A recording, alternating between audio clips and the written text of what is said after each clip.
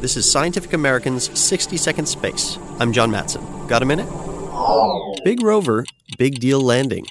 Mars should soon have a new resident. On August 6th, NASA's latest rover, Curiosity, is scheduled to arrive. Curiosity is the size of a small car, and it's fully loaded with an unprecedented package of science instruments. But before those instruments get put to work comes Curiosity's descent and landing process, what's being called the 7 minutes of terror. It includes parachutes, landing rockets, and a hovering sky crane to lower the rover to the surface. At a July 16th news conference, NASA's Doug McQuistion tackled the obvious question. Is it crazy? Well, not so much. Once you get comfortable, once you understand it, it's not a crazy concept. It works. Is it risky? Landing on Mars is always risky. There are hundreds of discrete events that occur, from release of the cruise stage to parachute deployments to heat shield deployments. All of these are unique and any one could cause problems.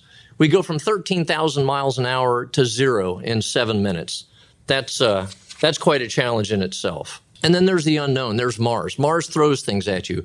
Dust storms, atmospheric density changes, wind.